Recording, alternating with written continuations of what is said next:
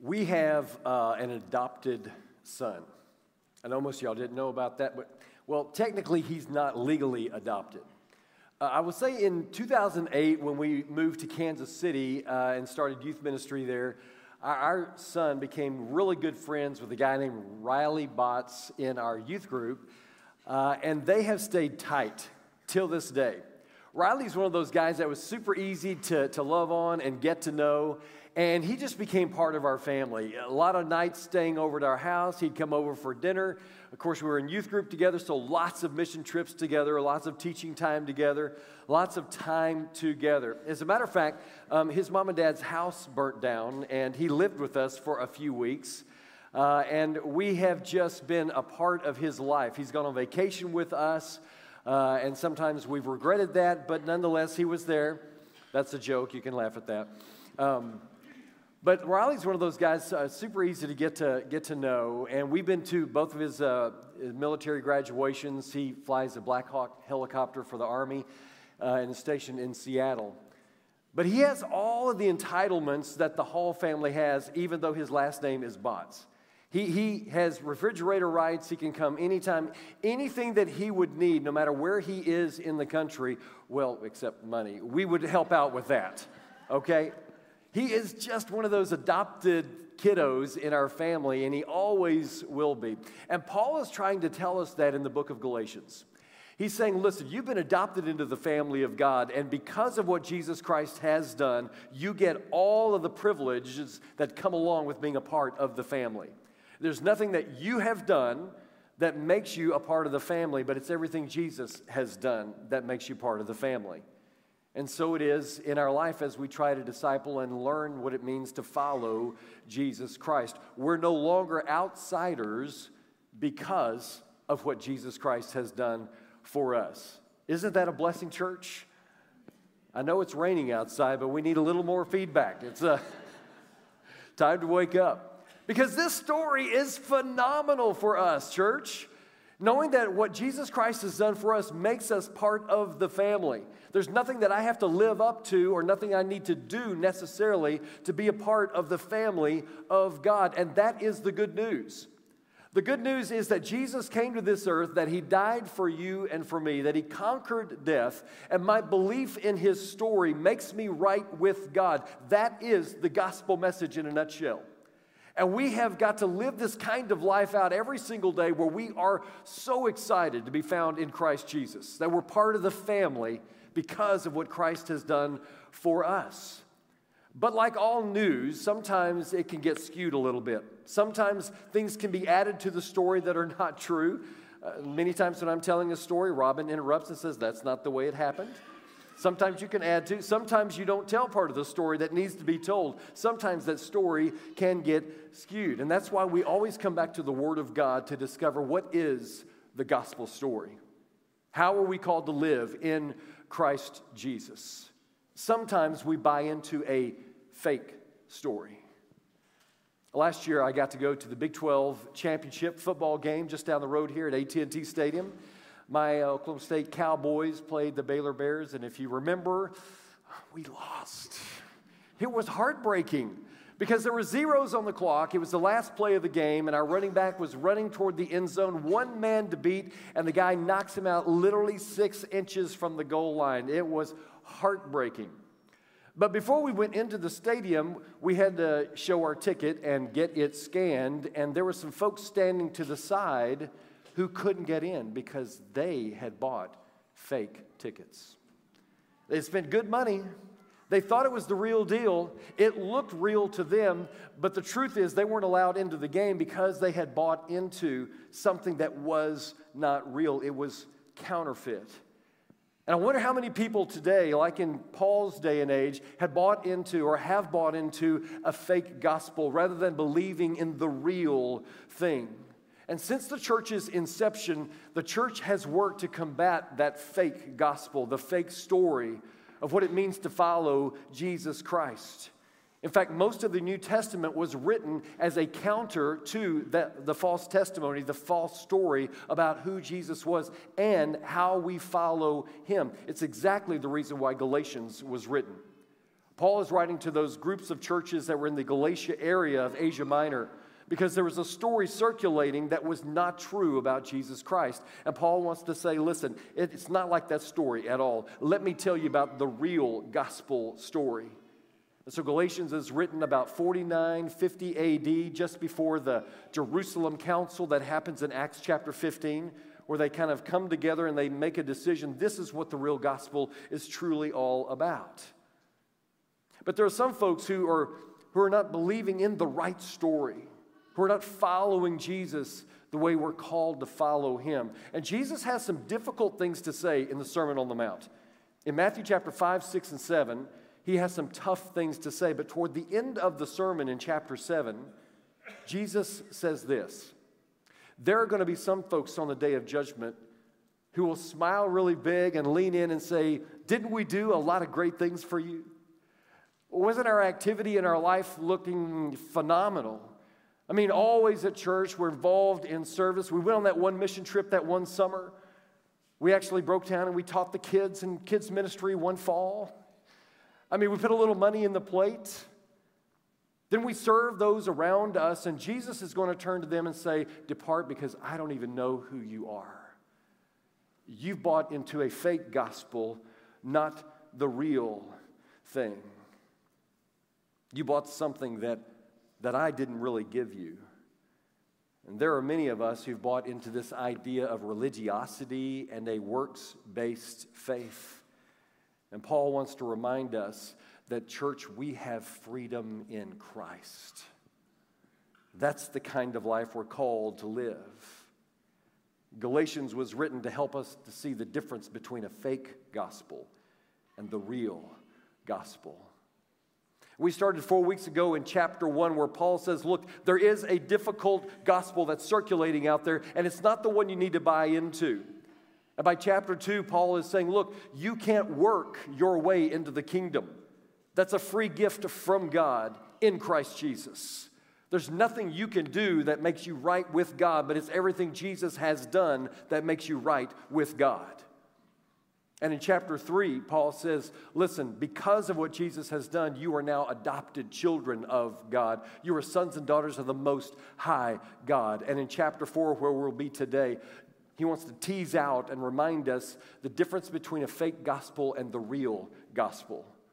Paul wants to remind us, what is the real gospel really about? If I'm going to follow Jesus, how do I know what that looks like? And so in Galatians chapter 4, if you've got your Bibles this morning, I'd encourage you to turn there. The text will be on the screen as well as we read beginning in chapter 4 and verse 1. Paul says, think of it this way. If a father dies and leaves an inheritance for his young children, those children are not much better off than slaves until they grow up, even though they actually own everything their father had. They had to obey their guardians until they reach whatever age their father set, and that's the way it was with us before Christ came. We were like children. We were slaves to the basic spiritual principles of this world. But when the right time came, God sent his son, born of a woman, subject to the law. God sent him to buy freedom for us who were slaves to the law so that he could adopt us as his very own children. And because we are his children, God has sent the Spirit of his Son into our hearts, prompting us to call out, Abba, Father.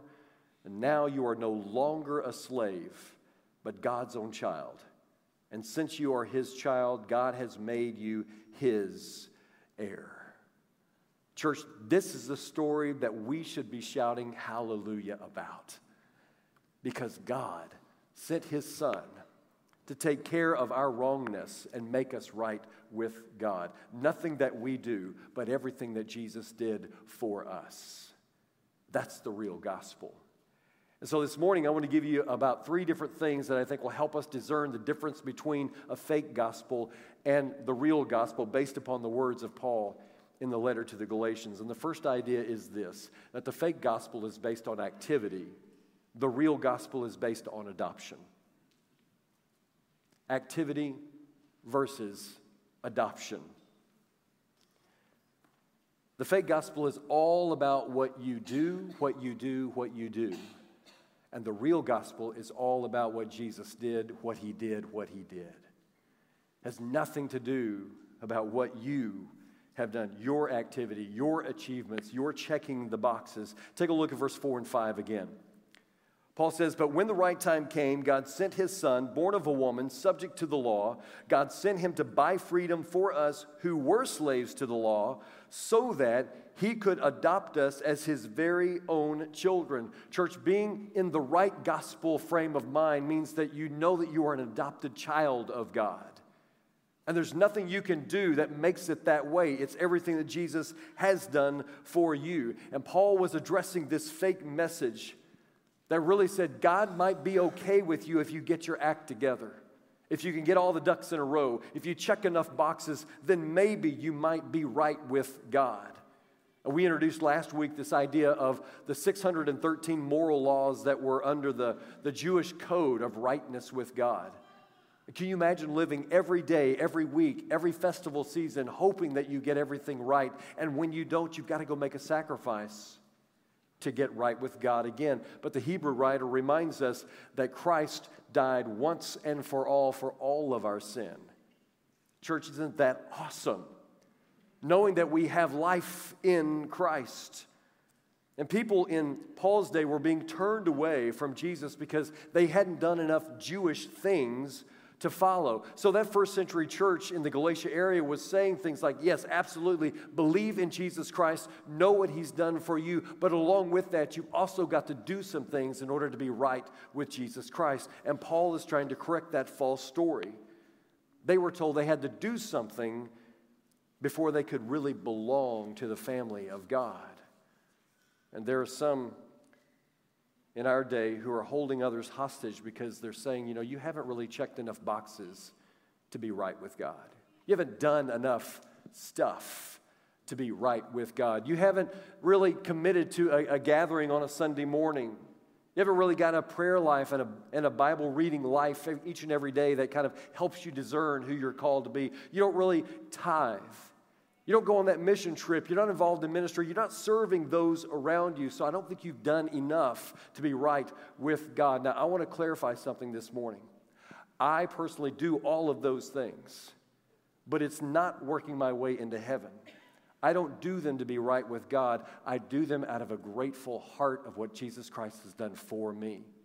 You see the difference in the two? One is I'm working toward hoping to be right with God. The other is I'm living life in such a way that I do it out of a gratitude that I have in my heart for what Christ has done for me. The fake gospel is all about what you do, what you do, what you do.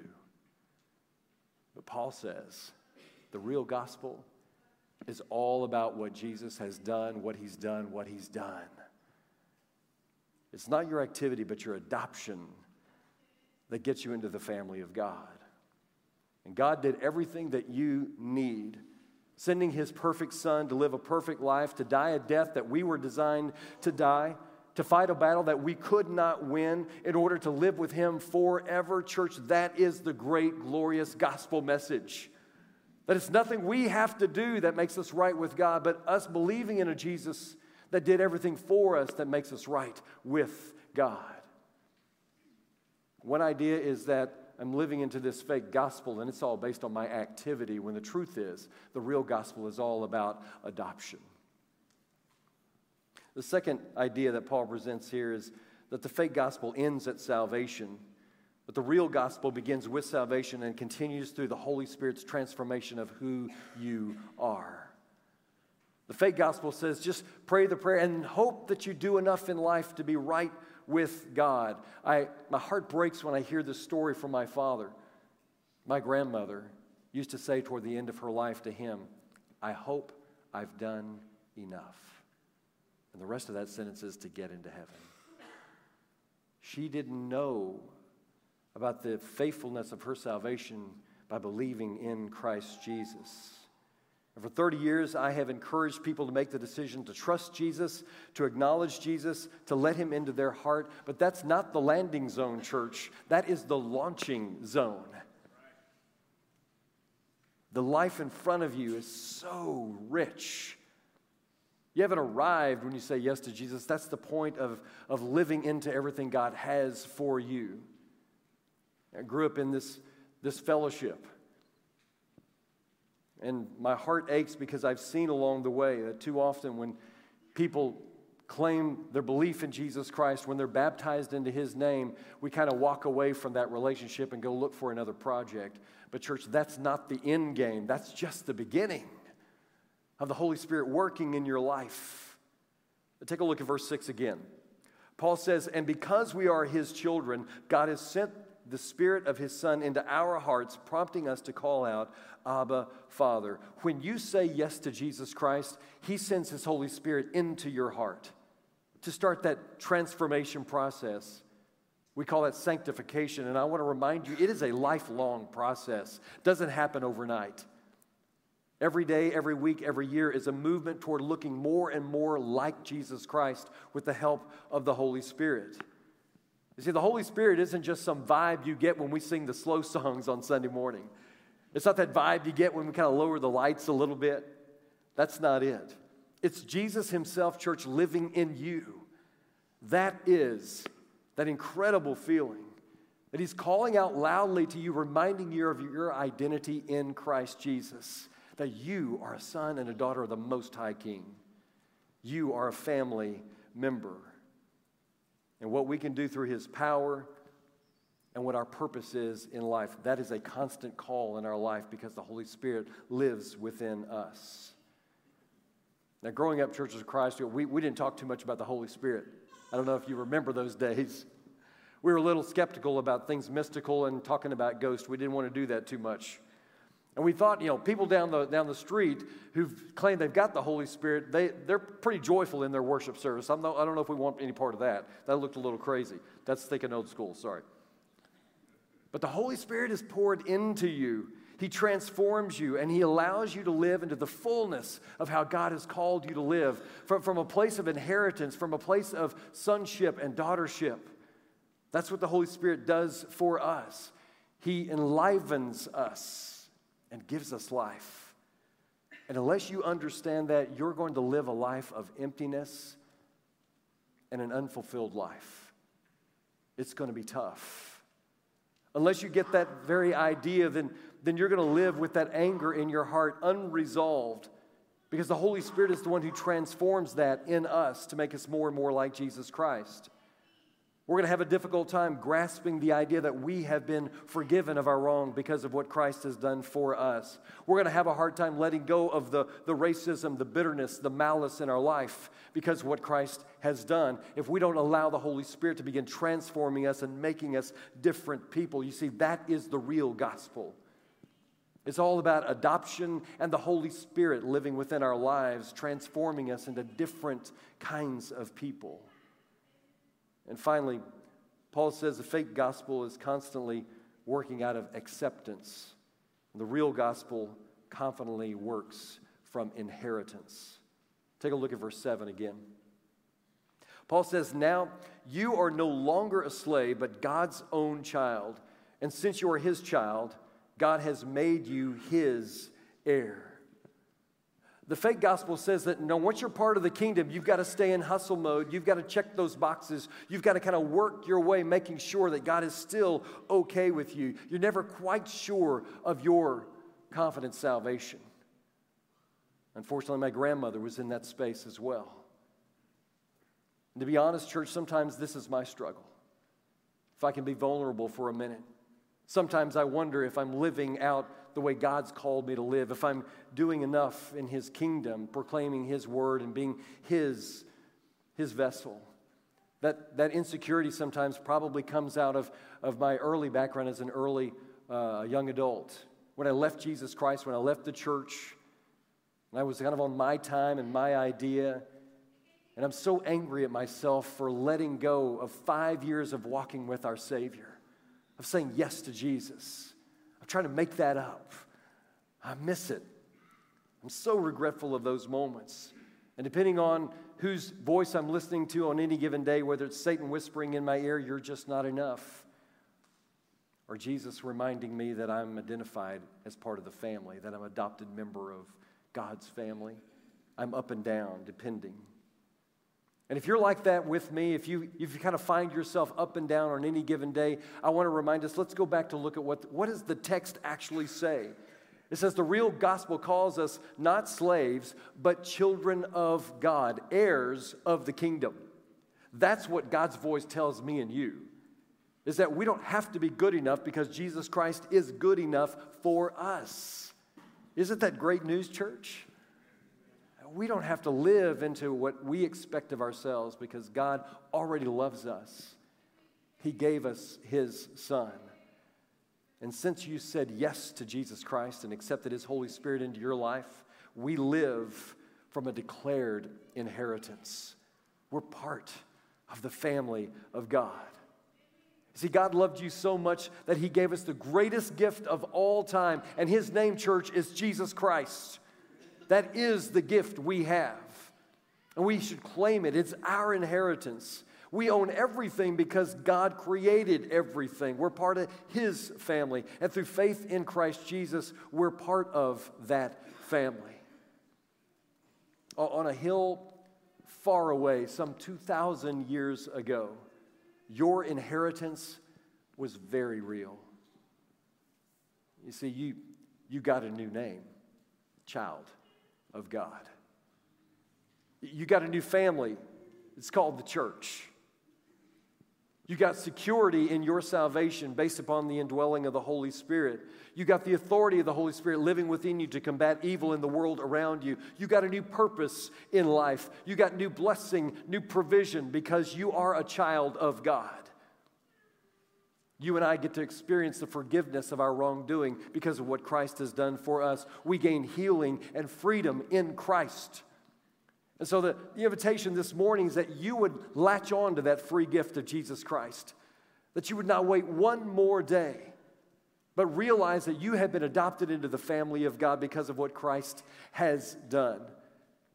And in that acceptance, you have the indwelling of the Holy Spirit and can live then from that point forward into the inheritance that you have as a child of God. Now, whether you're here this morning or joining us online, my guess is there's some folks who are listening this morning who've never said yes to Jesus Christ. And you're wondering, how do I get the peace that only comes from Christ? How do I get that blessing? How do I live into that provision? How do I have the empowerment of the Holy Spirit? And that only happens, church, when you say yes to Jesus Christ, the Son of God, who's the greatest gift of all time.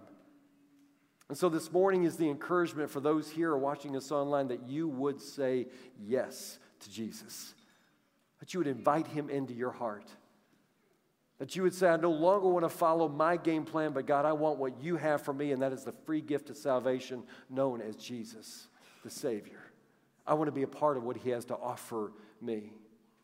And once you declare that you have accepted Him as your Lord and Savior, be baptized, join Him in that gospel message in that watery grave, saying goodbye to yourself and being raised a brand new creation, full of the Holy Spirit, ready to live into the inheritance that's been given to you because of what Jesus has done for us. It's not what you do that makes you part of the family.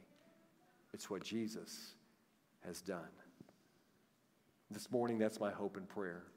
I'm going to go ahead and ask our shepherds and their wives to gather along the wall of this room. And as we sing this next song, my hope is that there's folks in here who want to declare Jesus Christ as your Lord and Savior.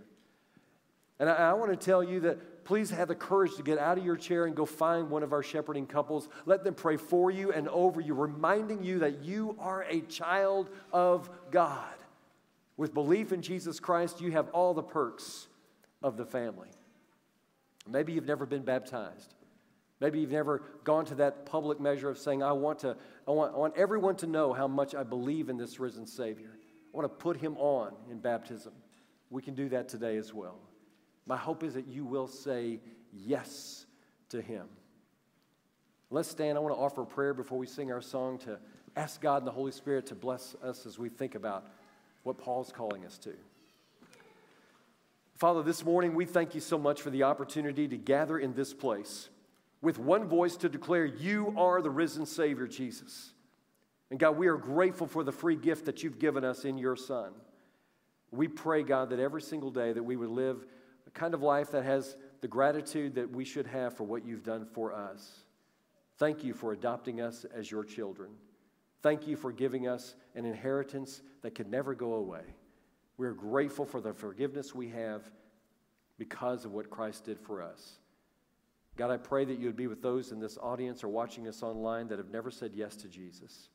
And I pray, God, you would move them today to say yes. Yes to a risen Savior, and yes to a brand new life in you. It's in Jesus' name we pray. Amen. Now let's sing with one voice together.